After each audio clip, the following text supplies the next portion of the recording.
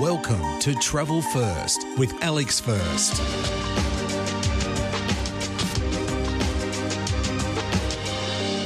Wine and food lovers will love the Douro Valley. 140 kilometres from Porto, the only region in the world where Porto wine's produced, and has been since 1756.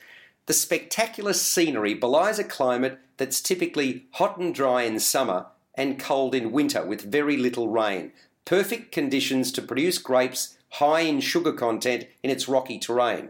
After a tour of Six Sense five-star resort and an early morning luxuriating in the brilliant spa and pool, we set off for Vintage House Hotel, a former 18th century manor house that for the past 20 years has been a five-star hotel.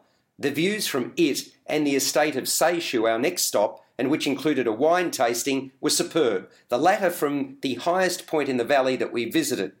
The estate was bought by a Scotsman named George Sandman, who began as a winemaker in 1790, started production of Porto wine in 1811. It was 1930 when the Sandman label adopted a striking Zorro-like black cape logo, the cape representative of Portugal.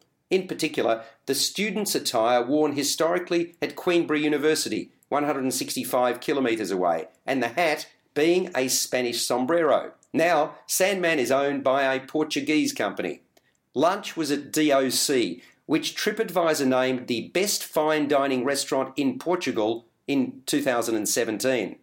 Set by the Douro River at the foot of the Douro Valley and opened in 2007, it specialises in pork, goat, codfish and octopus, all traditional Portuguese dishes. The chef, Rui Paula, who was born in Porto in 1967, also cooks in two restaurants in Porto named DOP and Casa de Chá, the second of which has a Michelin star. A small winery we visited after lunch is called the Estate of Paniscão. It's one of three wineries in the group, all in the Douro Valley, producing top-end product under the Fonseca label. About 2 million bottles a year. There are 4 different styles of port, and Fonseca make 3 of them. What distinguishes them, apart from the quality of their product, is the fact that they still employ the traditional form of production, being foot stomping when it comes to harvesting in September and October each year. That's when the number of employees for the 3 wineries jumps temporarily from 60 to 200. Many of the other wine producers have mechanised the process of making port, but not Fonseca, which has remained in family hands since it began in 1815. Paniscão Estate opened to the public in 1992 and was the first to offer an audio guide for visitors who can wander freely through the vineyards. It also has guided tours and wine tasting. My favourite was a 40-year-old tawny port that retails for €180 a bottle. That's around 300 Australian dollars.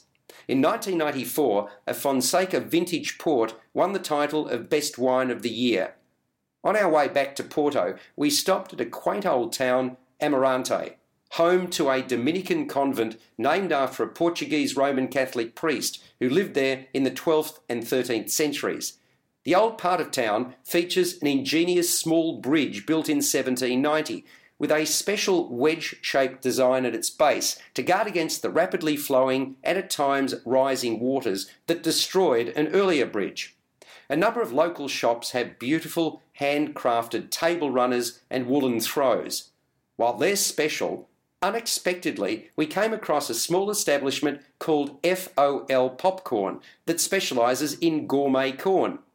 Popular throughout various European cities, it originated in Turin in Italy and features up to 30 different popcorn flavours, including pizza, chili pepper, bacon, pistachio and caramel. It opened in Amarante 3 weeks earlier. Very tasty indeed. That night we ate at a well-known restaurant in Porto that specialises in codfish and octopus, among 7 varieties of fish on offer.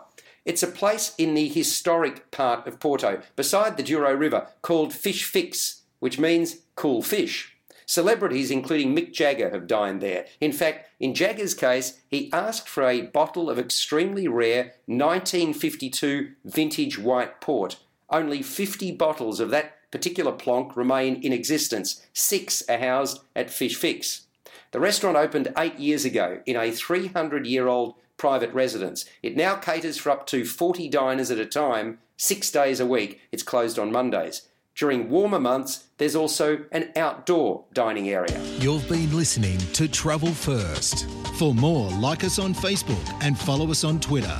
Subscribe to the full podcast at Audioboom, Stitcher and iTunes, or your favourite podcast distributor. This has been another quality podcast production from Bytes.com.